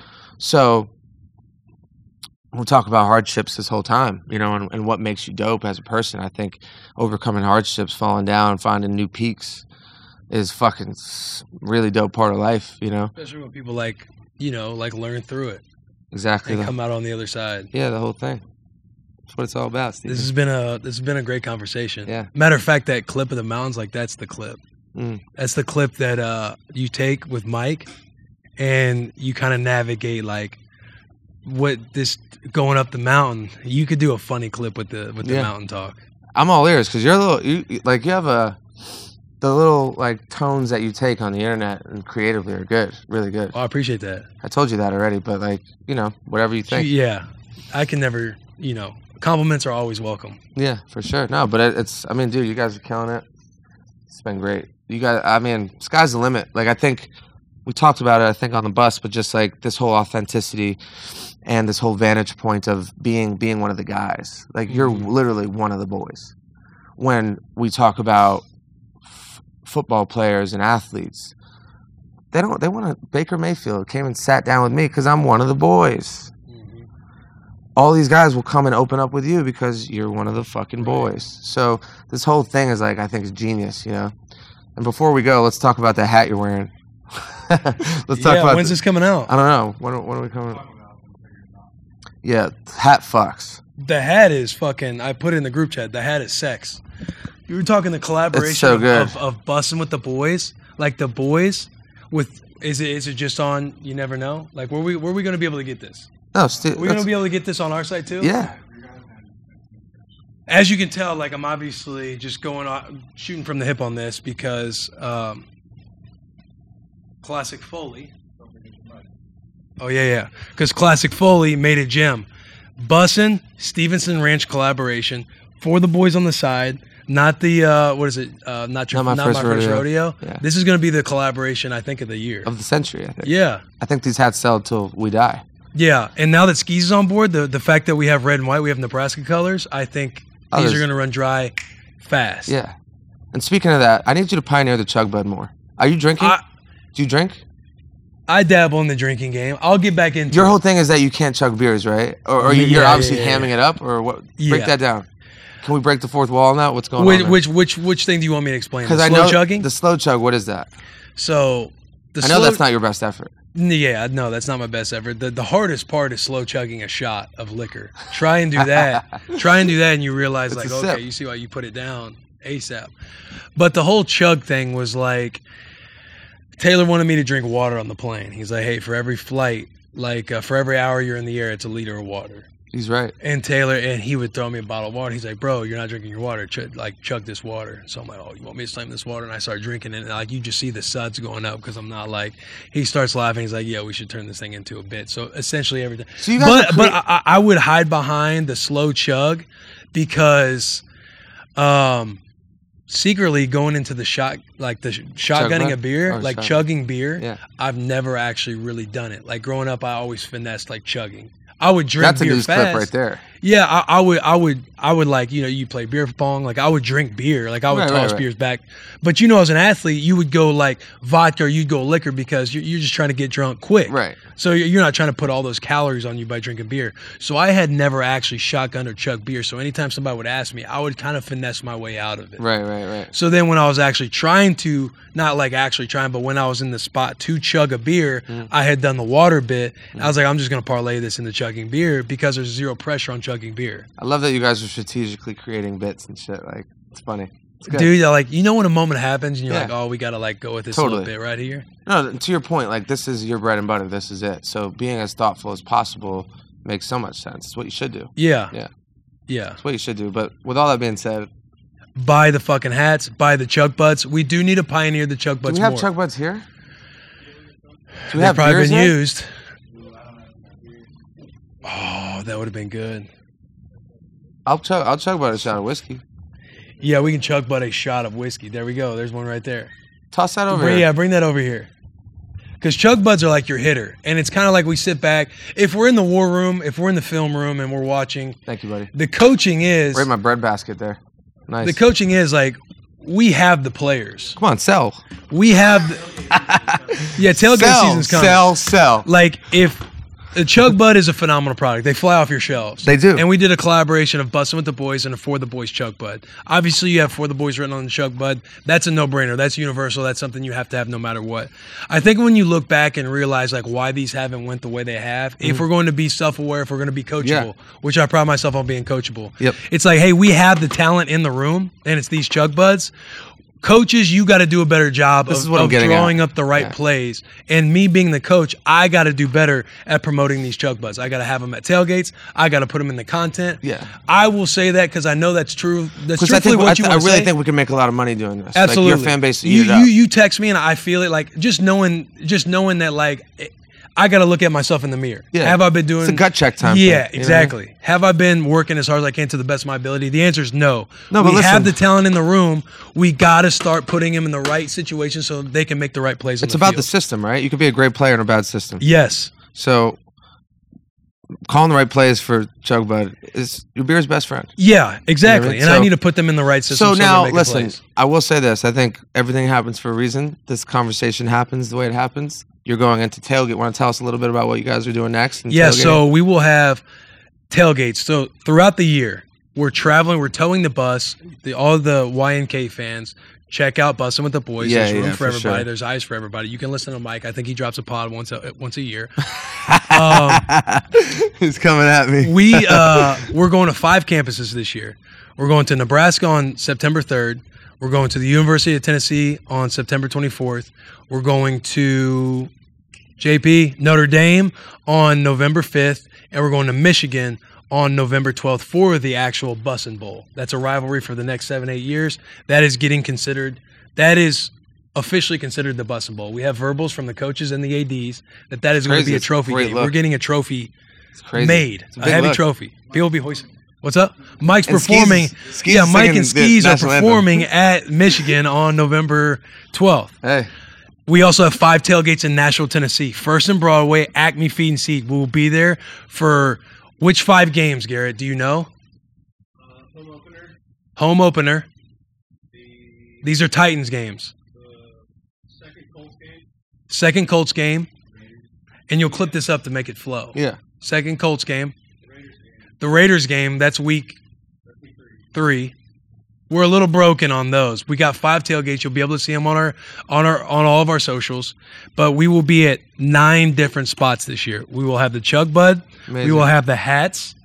We will have the vibes because we are pro vibe at Bussin' with the Boys. And we will be drinking our asses off because we'll be cheering for the boys. Now, to be for the boys, you can root for any color. It doesn't matter. Whatever your colors are, if you're for the boys, you're for us. Yep. You're going to be at these spots. We're going to have Chug Buds. We're going to make videos because we're going to collaborate on them, Mike, because you have a massive following as well. And we're going to show the people that this is the collaboration of 2022. And I think we're going to fucking crush it. I need to do a better job.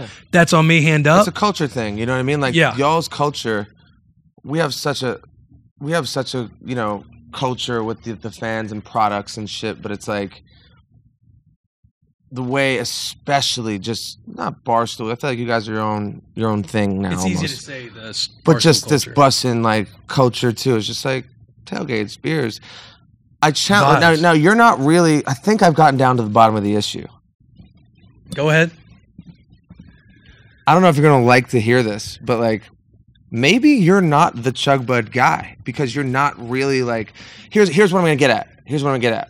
Okay. Here's what I'm gonna get at. I'm gonna wait. So The I'm not reason gonna this is react. all right. Here's the reason why this thing fucks so hard, right? Is because we're all like drinking guys, right? Like I can't even tell you. Can't put a number on how many beers I've chugged. Like, Bro, when I was at your spot last time you were in Nashville, you were having like cases wheeled into your like a goddamn yeah, the Savage. like a Bud Light ferry came Yeah, showed up yes. every single day. We'd drink 8,000 every party, and then Versace would roll in another fucking 800 Pallets beers. of cases. Yeah, This like is it no looked like bullshit. it was a Stevenson Ranch bar and grill, Yeah. and we were serving the community of Nashville. Yes. You know what I mean? But like, bring this around adult men, young adult men, right? Like, we're like around a lot of different strokes and folks of different types of guys and doing different shit. Like, all the way ranging from LA, where it's like not this culture. Like, it's LA, it's Hollywood. Like, people circling around people, ha ha, yeah, clapping when they're doing it. Whoa! Like adults acting like fucking kids at the goddamn amusement park. Yeah. Where, yes, like a beer funnel can give you that, but it's like adults aren't like passing around a big ass beer funnel this big. Like, it's just like everyone can do it. There's 5 at once. Like, the girls can do it, the guys can do it. You do a seltzer, you do a beer, you do a fucking ranch water, you do whatever it may be. But like, there's a certain energy and camaraderie. Go to a fucking bar that like Bottle Blonde does these. Like, the guy hit me. He's just like, yo, the fucking vibe's crazy. Like, everyone's like, you hear hooting and hollering, and it's the Chug Buds. Like, people like, woo, like, never seen it, do it. And it's just has this wow, new it thing where it's like, adults can do it, and like, it doesn't feel like we're like, what are we, fucking freshman year of college? Like, kind of a little. But like, if you're going that way and you're doing that and you're having one of those days, hey, busting with the boys, like, all you guys, I know you fuckers go and golf on when you can, get away from the fucking missus. Guess what? She fits right in a goddamn fucking golf bag. And you guys are doing, you guys are doing 5 beer chugs at least around. So everyone's... So where were you circling it back to me? Because you were coaching me up. No, I am coaching And you you're up. saying, I don't know if you're the guy. Well, because of your lack of experience in the beer chugging department, right? Right. It doesn't knock your socks off because you haven't really been in the game. Like, when you've been doing it and then this thing comes around, you're like, yo, this thing fucks. Like, It's going to change my life. we don't even want to chug beers really, but we're fucking like, we'll just be on a vibe like, we're like, oh, let's do a Chug Bud. We're like grown men. Like, I don't want to fucking chug beers alone. Like, you know what I mean? Like, which is me and my boy. Like, we've drank 1,000 beers together, but like, there's just something fun about this that doesn't know what shotgun's its own thing. How many shotguns can you do with the boys? 1 or 2 before it's a fucking mess? Right. You know what I mean? Like, mate, you really step out and do 1 shotgun, and that's the moment. This could go on. Oh, here we go. We got 5 minutes left. All right, perfect. What is I this? know. What is this? It's a whiskey seltzer, bro. A whiskey seltzer. It's a I'll do it. cocktail in a can. I'll do it. It's a warm cocktail in a can. What flavor is that? I'm gonna sip it first and acquaint my palate.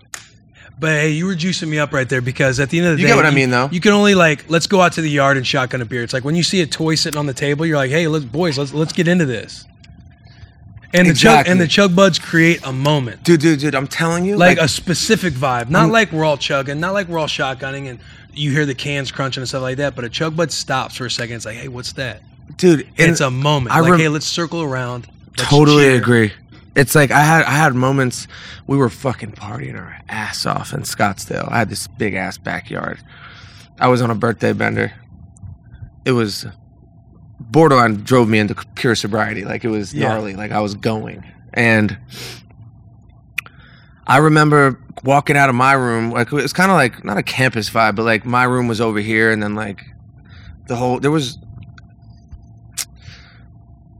100 people still there. It was 6 a.m. Sun was up. And I swear to God, there was 10 Chug Buds on the ground. It looked like we were at a Chug Bud farm and we were cropping them. Like, they were everywhere. Yeah.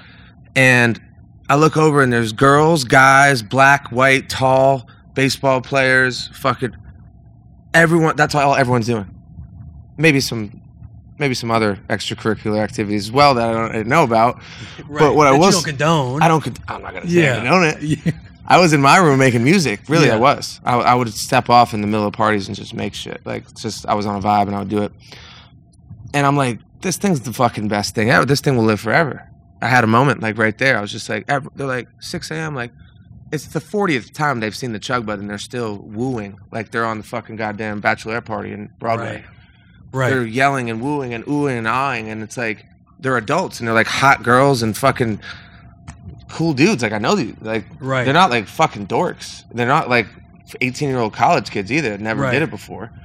So it's just you get what I'm getting yeah, at. Like, it's something absolutely. different. I know, and it's something that like 2 minutes. Am I gonna do this? I think you got to do it. We have 2 minutes. You got to do it. Obviously, you- everyone would be doing it. right. Hey, hard decisions, easy life. Yeah. Come on now. This thing's gnarly. It's like a tart. It's like it's actually quite enjoyable, but it's not gonna go down easy. No, because it's warm. All right, busting with the boys, Chug Bud. Honestly, all the Steves, listen, let's sell these out now to prove a point to Will. Because Playoff Willie hasn't been going to bat for us here, and I'm calling him out. I'm gonna stand up for it. Oh shit. Go ahead. Oh, yeah.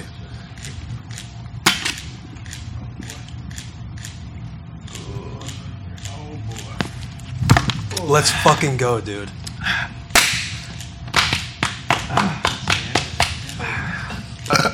How was it? Thought it was gonna be worse. Hey, this was You Never Know. Go subscribe. Also, check out Bustin' with the Boys. How much time left? 1 minute. You want to get a photo?